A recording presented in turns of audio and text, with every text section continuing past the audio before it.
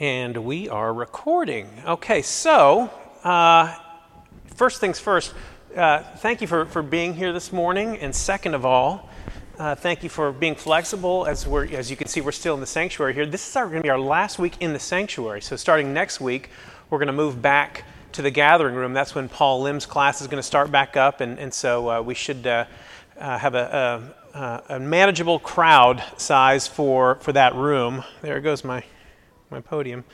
And second of all, great to be back.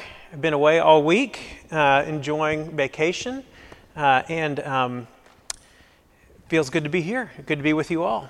I've been maintaining a streak, and it started when I was in high school. And I've been maintaining this ever since. When I started high school, I had it in my head the worst thing that I could do entering a new school at the bottom of the social ladder would be to fall down the stairs. So I told myself, whatever you do, don't fall down the stairs.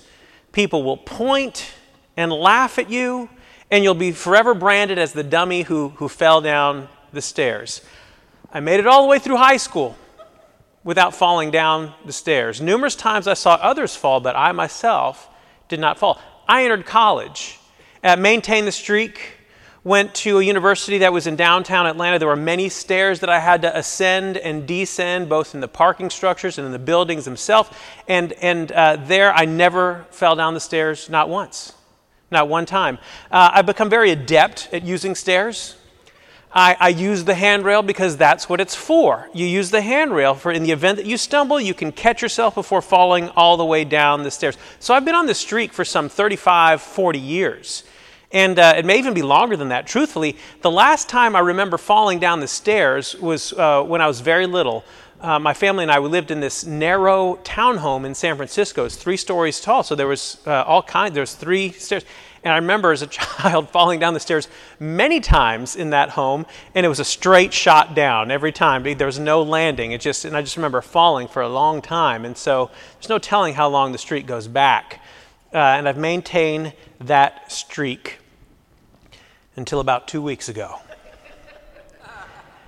Fortunately, I was at home. And truth be told, that's the only fortunate component of my tumble. We have a room that's over the garage. And that's where the family and I gather to watch movies and TV shows and whatnot. We had just finished watching something. And when we gather to watch something, a movie, a TV show, whatever, we have snacks with us because that's what we do. And we finished, we all started making our way down the stairs. Now, I will say, I think there is something wrong with this set of stairs. Yes, there's something wrong with it. I question whether or not they are up to code, because they seem awfully narrow. They seem like narrow stairs. And as I descended the stairs, in my left hand was a Costco-sized bag of pistachio nuts, which fortunately was sealed. But in my right hand was a bowl of discarded pistachio shells, which was not covered. And so I was walking down with my hands full, and I was in my socks, and my feet just slipped. They were swept up from underneath me, and my bottom was the first thing to touch down. And when I hit, it didn't stop. It had to skip down at least 3 or 4 other stairs. Another thing, when I hit the stairs, I want you to know that I made a noise. And this noise was really one of the more humiliating things about the whole ordeal. When I made this noise, it was a distinct sound, a sound that I think only an old man would make, something between a grunt and a gasp. Okay, and it was loud. And because if you want to know if you're old or not, I've said this for a long time. If you want to know if you're old or not, when you fall down, if people point and laugh at you, like when I was in high school, you are young. But when you fall down, if people have sudden grave concern for you, you know you're old. And my son was like, "Dad, are you okay?" Right? Is exactly what he said. Now, if all that weren't humiliating enough, I mentioned that in my right hand was holding a bowl of discarded pistachio shells. So it wasn't bad enough that I fell, but my fall was accompanied by a parade of pistachio confetti.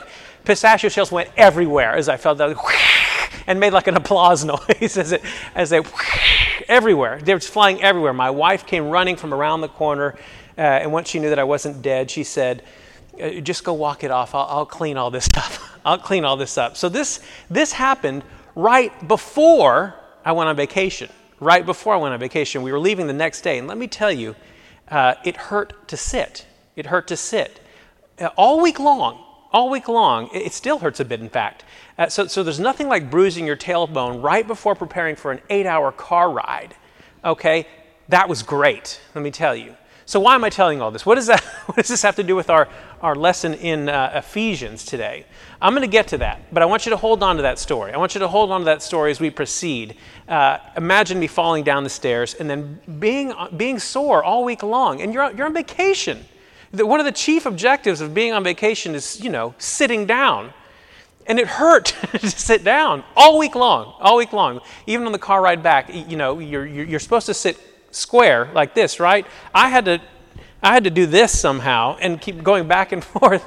We even got a cushion shaped in like a donut, and that didn't work. That didn't work very well. But anyway, if you haven't already, go ahead and turn your Bibles to the first chapter of Ephesians, or you can follow along with me up here to grab a little context. We'll start with verse 15 and read to the end of the chapter. This is Ephesians chapter 1, beginning in verse 15 and following. Ephesians 1, verse 15 and following. Okay, nice long passage. But for this reason, it says, Ephesians 1, 15, for this reason, because I have heard of your faith in the Lord Jesus and your love toward the saints, I do not cease to give thanks for you, remembering you in my prayers, that the God of our Lord Jesus Christ, the Father of glory, may give you the spirit of wisdom and of revelation in the knowledge of him, having the eye of your hearts enlightened, that you may know what is the hope to which he has called you, what are the riches of his glorious inheritance in the saints, and what is the immeasurable greatness of his power toward us, who believe according to the working of his great might, that he worked in Christ when he raised him from the dead and seated him at the right hand in the heavenly places, far above all rule and authority and power and dominion, and above every name that is named, not only in this age, but in the one to come. And he put all things under his feet and gave him as head over all things to the church, which is his body, the fullness of him who fills all in all. That's our text for today, and that's God's word. And in it, there are two main concepts we want to talk about today. Two main concepts. Just two. And I think it'll be plenty. The two things that I want us to contemplate in this chunk from Ephesians are the words knowledge and authority. Knowledge and authority. Those will be our two main headings for today for those of you jotting down notes or just trying to organize it in your mind. So first off, we picked up in the middle of a thought. We started verse 15 with Paul saying, for this reason. He says, for this reason. And that's mid-thought. So as we begin verse 15, for this reason, what's the thought or what's the thought he's coming off of? It's a bit of what we've already talked about in the last several weeks. That again, this is a letter to the church. Okay, Paul's writing a letter to the church. And he's telling this church that they've received every spiritual blessing. We've been adopted. We've been grafted into the family of Christ. That means we behold the fullness of Christ. We have his inheritance. We have the inheritance of Christ. We have his righteousness. When the Father looks at you, even though you still struggle with sin, when the Father looks at you, he doesn't see someone who requires judgment. Okay? He sees righteousness. He sees the righteousness of his Son. That's your inheritance. That's your status. That's your position before God the Father, how fully you've been grafted in. And this has been set forth, we've been told in previous verses, from the foundation of the world. This is set forth from the foundation of the world, and it's been sealed permanently and guaranteed by the Holy Spirit. The fact that you believe, even though some days you don't feel very righteous, the fact that you believe, even your belief is a gift of the Spirit, and his presence in you is the guarantee, it's the seal that he promises to bring you to completion. And because of that, Paul is now engaging in a prayer. He's engaging in a prayer, giving thanks for the work in Christ that began in you. He has this prayer for the Ephesians and you. So this is Paul's prayer for you. What's his prayer? Verse 17. That the God of our Lord Jesus Christ, the Father of glory, may give you the spirit of wisdom and of revelation in the knowledge of him. There it is, knowledge of him, having the eyes of your hearts enlightened, that you may know, knowledge, what is the hope to which he has called you? What are the riches of his glorious inheritance in the saints? And what is the immeasurable greatness of his power toward us in who believe, in us toward us who believe. This is what Paul prays for you, that you may know. What is it that Paul exactly wants you to know? What knowledge does Paul want you to have? Something that impressed me right away when Tracy and I first became parents, and it may seem obvious at first, but hear me out, is how utterly dependent the baby is upon you, right? Tracy gave birth to this little baby, and he seemed to cry for 2 days straight in the hospital. And after that, they just sent us home with him. They said, he's yours now. You take him. You take him. What do we do? You'll figure it out. And they just sent us home as brand new parents. And there was this moment of, okay, here goes. And from that moment on, we literally had to do everything for him. We had to do everything for him, right? He couldn't do anything for himself. And here's the thing that you may or may not realize. No matter how much you pour into that child, even 17 years later, it's never, ever enough, right? It's never enough. We now have a 15-year-old and a 17-year-old, and neither one of them have come to a place where they say, okay, I'm good. That's all the attention I could ever use or need. I'm satisfied. I'm perfectly full in that regard. I've got it from here. No, they still depend on us to this very day. Every day, I promise you, every day my oldest son wakes up, Mom, what's for dinner? Every single day. We'll be eating dinner, and he's asking about, Mom, what's the next? I mean, like, he's utterly dependent upon us, right? And here's the question. At what point do we grow out of that? At what point do we grow out of our need or our dependence for love, affection, support from other people? At what point do we grow out of that? You never do. You never do. Why? Why do we continually crave to be loved? We don't ever want to not be loved, and this is why. As human beings, we are a created being made in the image of God, and I'm sure you've seen this quote before from, I think I have it up here, Blaise Pascal. There's a God-shaped vacuum in the heart of each man which cannot be satisfied by any created thing, but only by God the Creator, made known through Jesus Christ. Here's what he's saying. There's this void that can only fully and satisfactorily be filled by God to make us complete. That's the only thing that can make us complete. And we, in our natural state, we try and fill that vacuum with anything and everything. Some of us, just like a child, we want to fill it with the love of our parents. And what happens when the child doesn't get that attention from their parents? Do they remain satisfied? Oh, well, I guess I don't get that. No. They try and find it from any other source they can. They'll go to whoever will give it to them. If you don't give love and affection to your child, they will go find it from somewhere else. They'll go seek it out somewhere else. But here's the kicker. We aren't any different as adults. That's what Blaise is saying here. We're no different. We do the very same thing. As unsatisfied creatures who seek to fill that God-shaped vacuum, where do we go? Any number of places. Sometimes we try and fill it chemically. Sometimes we try and fill it with money or pornography or food or success or power or approval or whatever. Fill in the blank.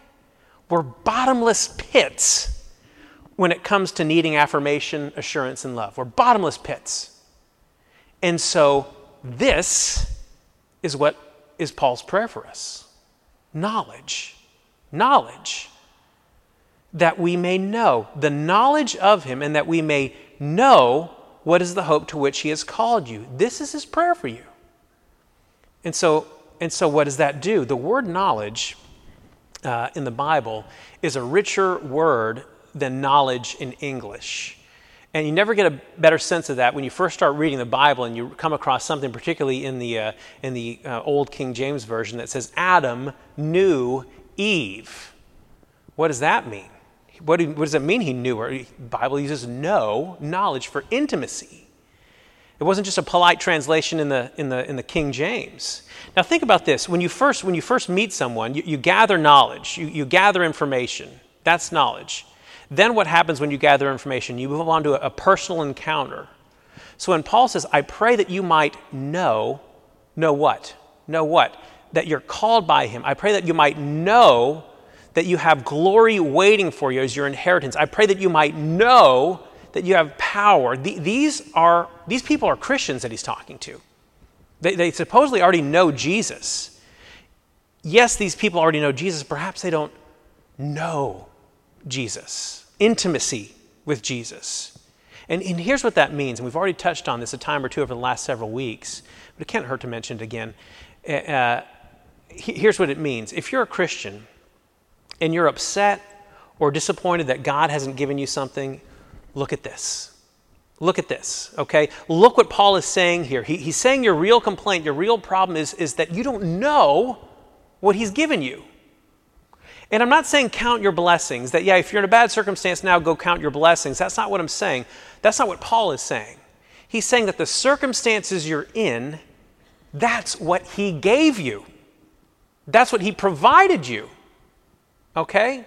I've not stopped giving thanks for you, remembering you in my prayers. I keep asking the God of our Lord Jesus Christ to give you the spirit of wisdom and revelation so that you may know him better. So you have to imagine all the problems that these people would have been suffering from whom Paul was writing and from whom he was praying. Think about them. They probably had in the early church economic problems, social problems, physical problems, relational problems. And Paul has the audacity to only pray for one thing, that you might know him better. That's the solution to your economic, your social, your physical, all those things, that you might know him better. Okay? So what you need to realize here is Paul is praying that you would stand in front of every event in your life, and say, I don't know the specific reason for this event, but I know the general reason. The basic business of life is to know God better, and the basic and most foundational purpose for every event and situation and problem in my life is that I might know him better. The reason for this problem, the reason for this tragedy, the reason for this joy, the reason for any of it is to look beyond it and see that the reason is that I might know him better. Now, let's circle back around to my fall down the stairs, okay? Let's really try and pick this apart in light of what Paul is trying to tell us here. Why did it happen?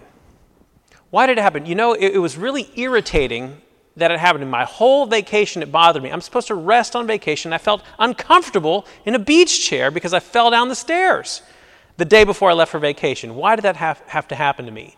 You see, we tend to ask these questions about the big events in life. You know, when we lose someone, we suffer a tragedy. Why did this have to happen? But do you ever ask that about the mundane in your life, like falling down the stairs or cutting your finger or having a migraine headache, those kind of things? Why do those things have to happen? You know, why? Does someone want to give me any insight here? What can I learn? What could the God of the universe be trying to teach me in falling down the stairs the day before vacation so that my tailbone hurts all week long? What is the lesson in that? Is there a lesson in that? Or is that, fallen world, no pun intended? Someone want to offer something? Say it again. Say it again. Old age is coming. Old age is coming. Okay. You know what? Because I put a lot of thought into this. I really did. And there may be something to that. We tend to think of ourselves as forever young. We tend to think of ourselves as indestructible. And you know what? We are not. We are broken. We live in a fallen world. And maybe, just a suggestion here, maybe this is one of God's subtle reminders to me that, you know what? You're getting older. You're getting older, and maybe I need to remind you for a week of that, a week, so that you don't become so dependent upon yourself and your ability, your strength, and become more dependent on me. So yeah, maybe there is something to that, just getting old. That maybe, I hate to say this, maybe this is the first of many to come. So be careful, be careful, because you know what? You are not strong enough in and of yourself. My weakness points to his strength. Again, I put a lot of thought into this all week long. It was a persistent reminder as I sat down. Why did this have to happen? Yeah. Another thing might be that you forgot to hold the rail. That's it. You've been doing that all these years. Yeah. Maybe it's that I forgot to hold the rail, or maybe it's that I shouldn't walk downstairs with my hands full of pistachio nuts. That could be the other thing too, right? Someone else? Any other idea? Why did this have to happen? And again, not necessarily just in my situation, but any situation in life where we face some sort of discomfort or... I just think that as much as I want and need a vacation, I need more than a vacation. What do I need? I need Jesus Christ. As much as I think going on vacation solves all my problems, falling down the stairs and having my bottom hurt for a week makes me think about, what do I really need? What does vacation solve my problems? Or is there something beyond that I need more? What is my eternal inheritance? What am I really dependent upon? What will really satisfy? A week in the beach? Or do I need something more? Point to something more. See, everything that you face is of eternal consequence. Everything. There's nothing that you face that doesn't somehow prepare you for, or doesn't sanctify you more, or that doesn't point toward the eternal inheritance that awaits you. Okay? Any other thoughts? Any other analysis on my fall down the stairs? Okay, there's still more. This is great. I'm learning so much, and I'm so glad I fell down the stairs. Sympathy or empathy for somebody else that's living with pain all the time. Profound, because you know what? I'm feeling, Tracy and I, we always try and quantify, if one of us are sick, where are you today? I'm at 82%. Or if she's feeling really bad, she'll say, 41, I'm not doing too good. And again, you know what? I quantify my pain. It's in the grand scheme of things, it's not that bad. Look, I can walk around. I can still drive for 8 hours, even though I have to shift back and forth. But you know what? There's people who live with persistent chronic pain all the time. There's no escape from it. There's a number of things that oh gosh, I was meeting with someone just the week before I left on vacation who was in chronic pain, and the doctors have all but done everything they can for him. And so what do you do? What do you do? My situation really is nothing. It provides sympathy and empathy. It creates an awareness. Great answer. Anyone else? All right, one more.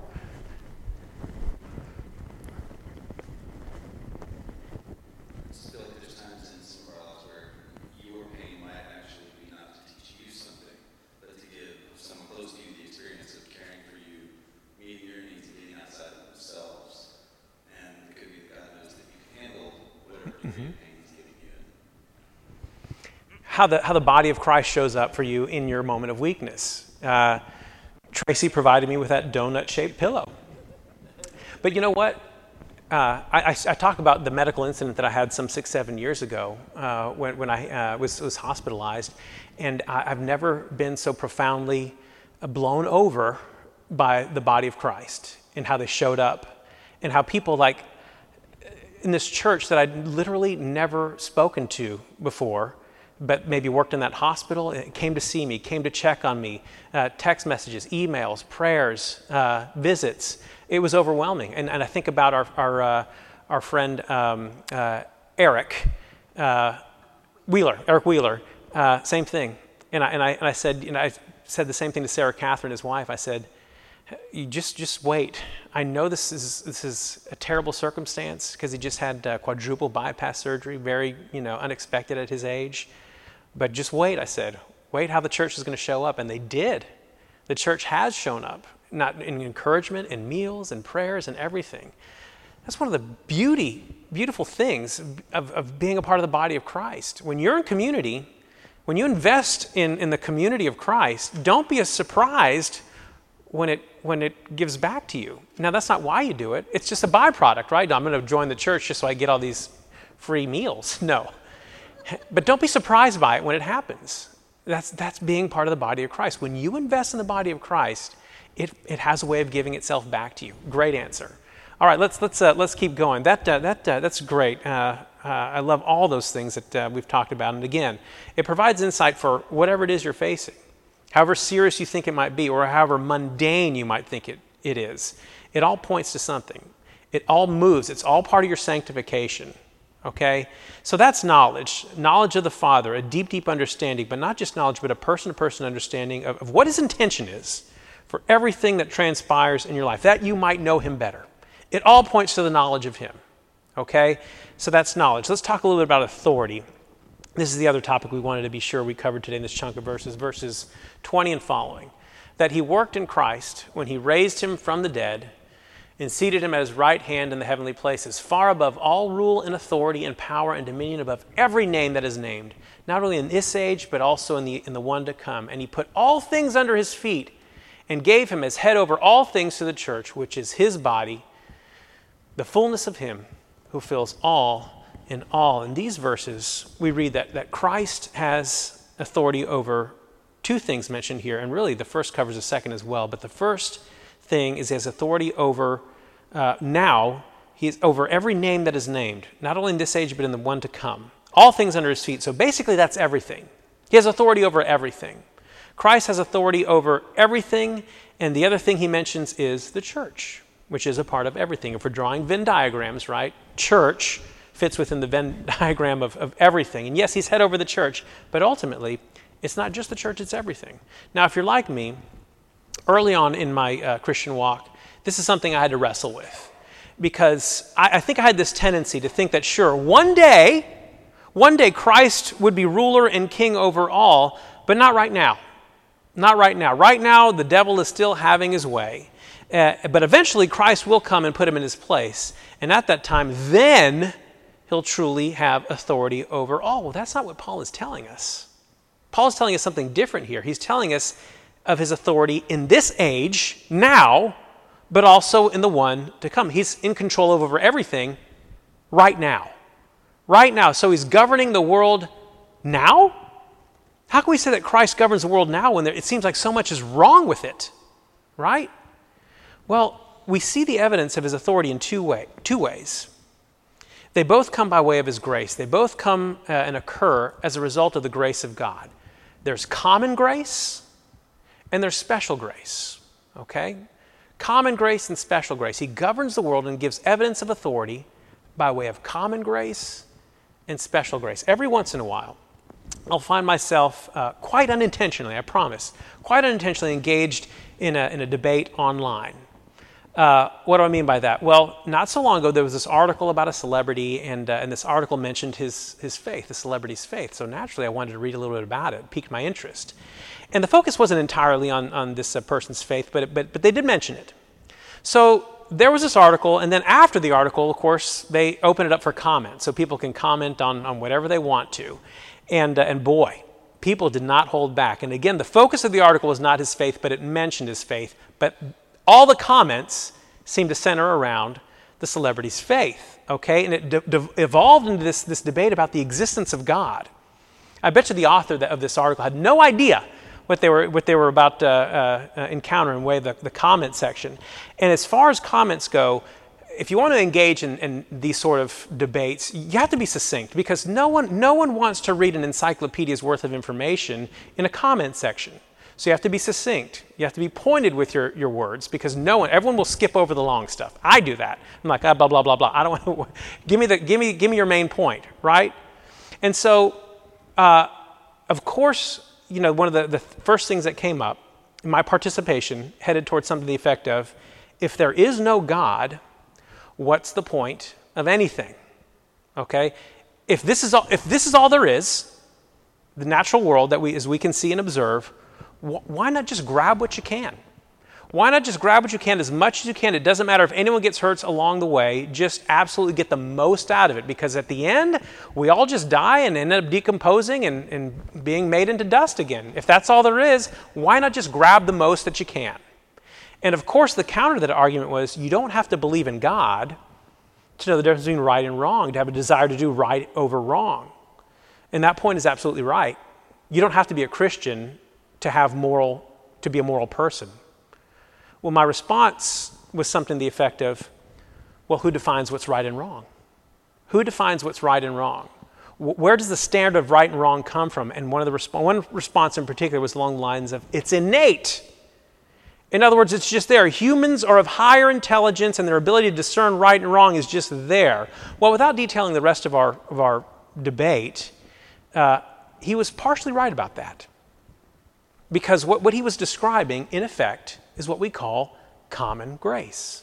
This is common grace. Common grace is great gifts of God like goodness, wisdom, beauty, and even a sense of right and wrong, even though many might ignore it, okay?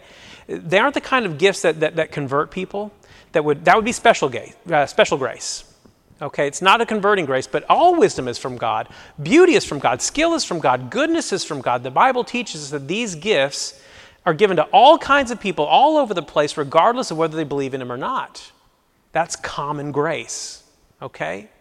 In Romans 2, Paul tells us that God has put in the consciences of every human being an innate understanding of His law. If only the person that I knew, that I was engaged in this back and forth with, knew he was arguing over a biblical concept. I'm like, you're right. You're now arguing the Bible.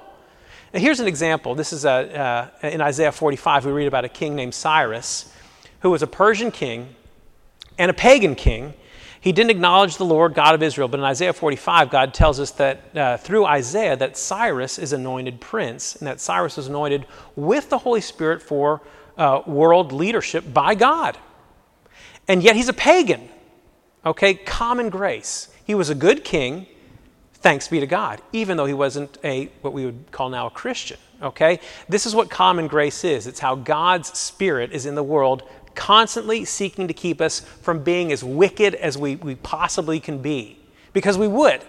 If it were just up to us and what we are made of, the world would be as sinful as you could possibly imagine. And the fact that it isn't that is because of God's common grace. He keeps the world from being as an unlivable place as it ought to be.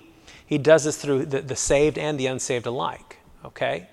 If there's someone out there who's moral and isn't a Christian, that is common grace. James 1:17, every good and every perfect gift is from above, coming down from the Father of lights, with whom there is no variation or shadow due to change. So what does that mean on a practical level? Are you all familiar with that movie, Amadeus? It's a movie from back in the 80s, but it was sort of loosely based on the true story of Wolfgang Amadeus Mozart. And Amadeus had a rival named Salieri. Salieri was a good person. You know, he followed the Lord.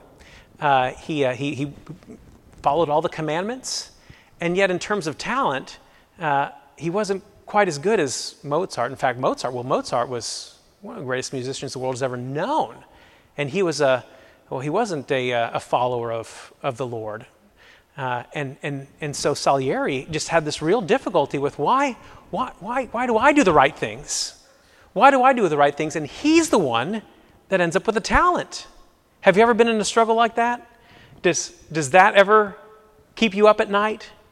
You know, everything comes by way of achievement, but it isn't human achievement, right?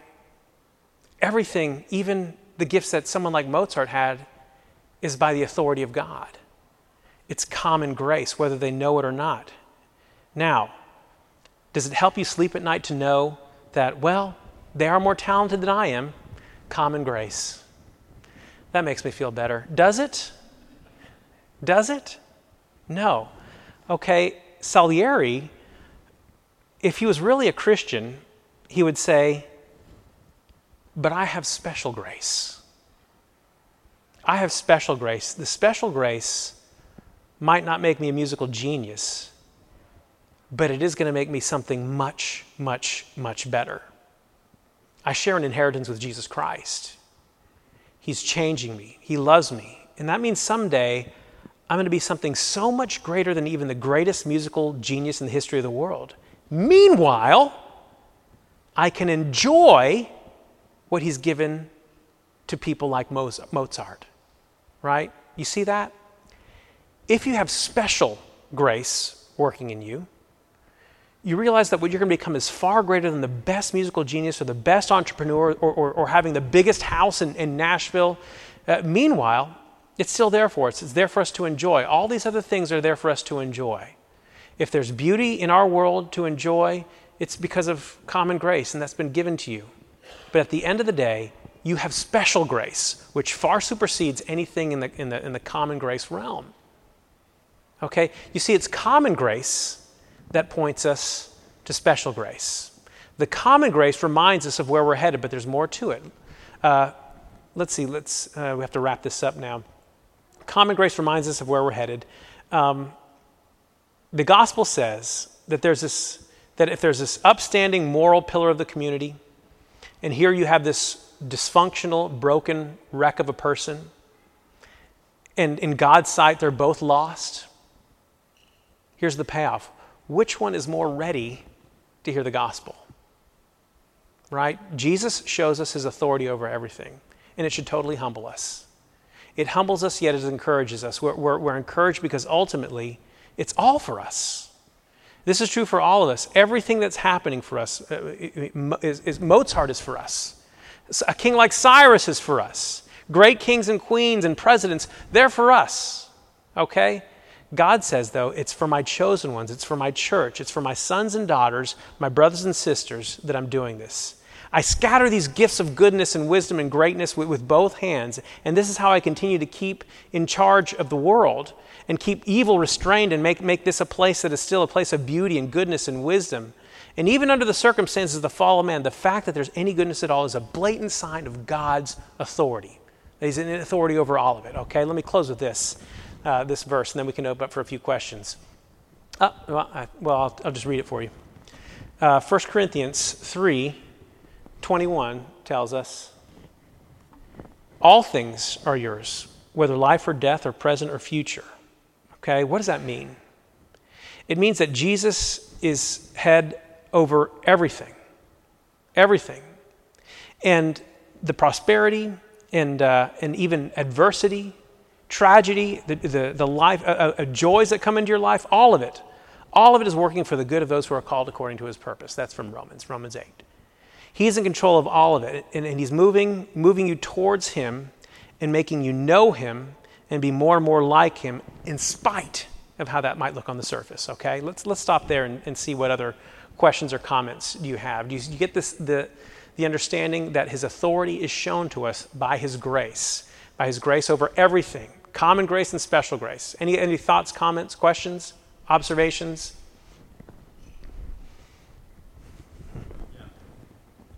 Here we've got Elon Musk speaking out against this terrible trying to change sex of little children.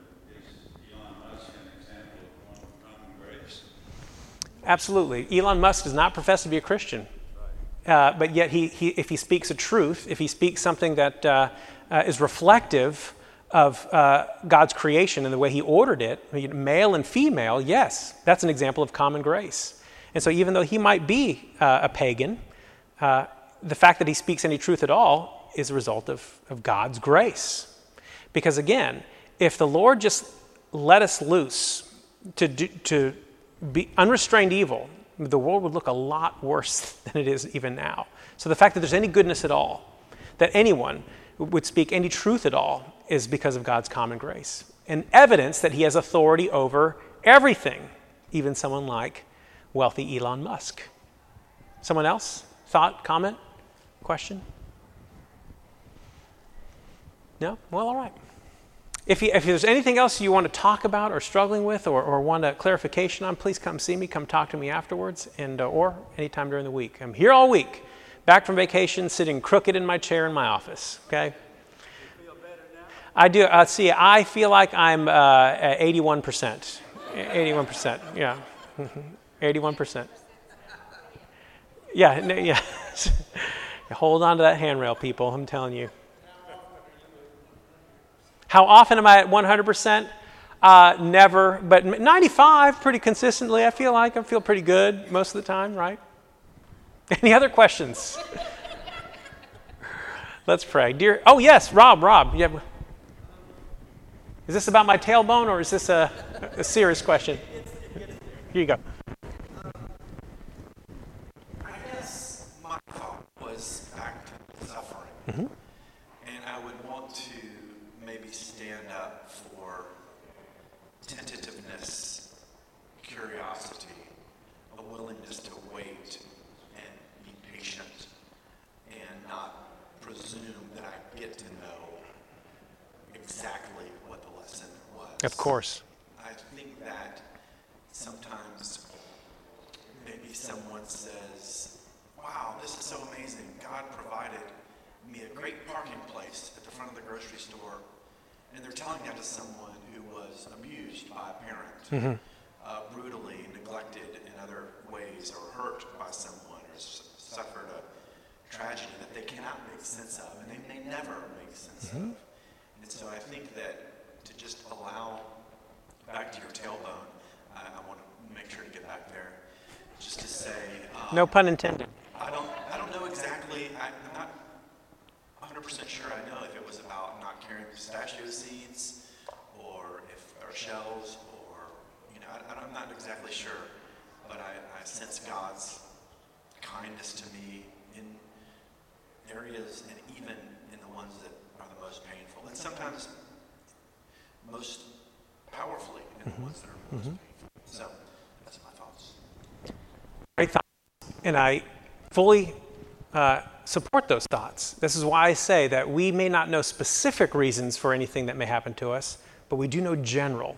We know generally speaking. And again, we may be entirely wrong about all those conclusions we made about why I fell down the stairs. I think there's good lessons to be learned in there, but is that the specific reason why God allowed that to happen? Don't know. Pretty good educated guess. But again, I can always fall back on the general reason. The general reason for anything that happens to me, good or bad, is for the purpose of my sanctification, is moving me towards the completion of all things in Jesus Christ. That you can be assured of, whatever it is you're facing. But excellent, excellent comments. Let me close this in prayer because we have people coming in and they're going to think that I've taken over the church here. Dear Heavenly Father, again, we thank you for the promises of your word. We thank you that they are good. We thank you that they are true. We thank you that they are never misleading, but always point us toward the true source of knowledge and authority. It's Jesus Christ. Help us to remember that. Help us to frame our lives around that so that whatever we face, good or bad, we know that we are under the protection and under the guidance of a holy God and a Savior who loves us and gave himself for us. Help us to reflect that in all that we say and do. We pray these things in the name of Christ, and for his sake we pray them. Amen. Thank you all.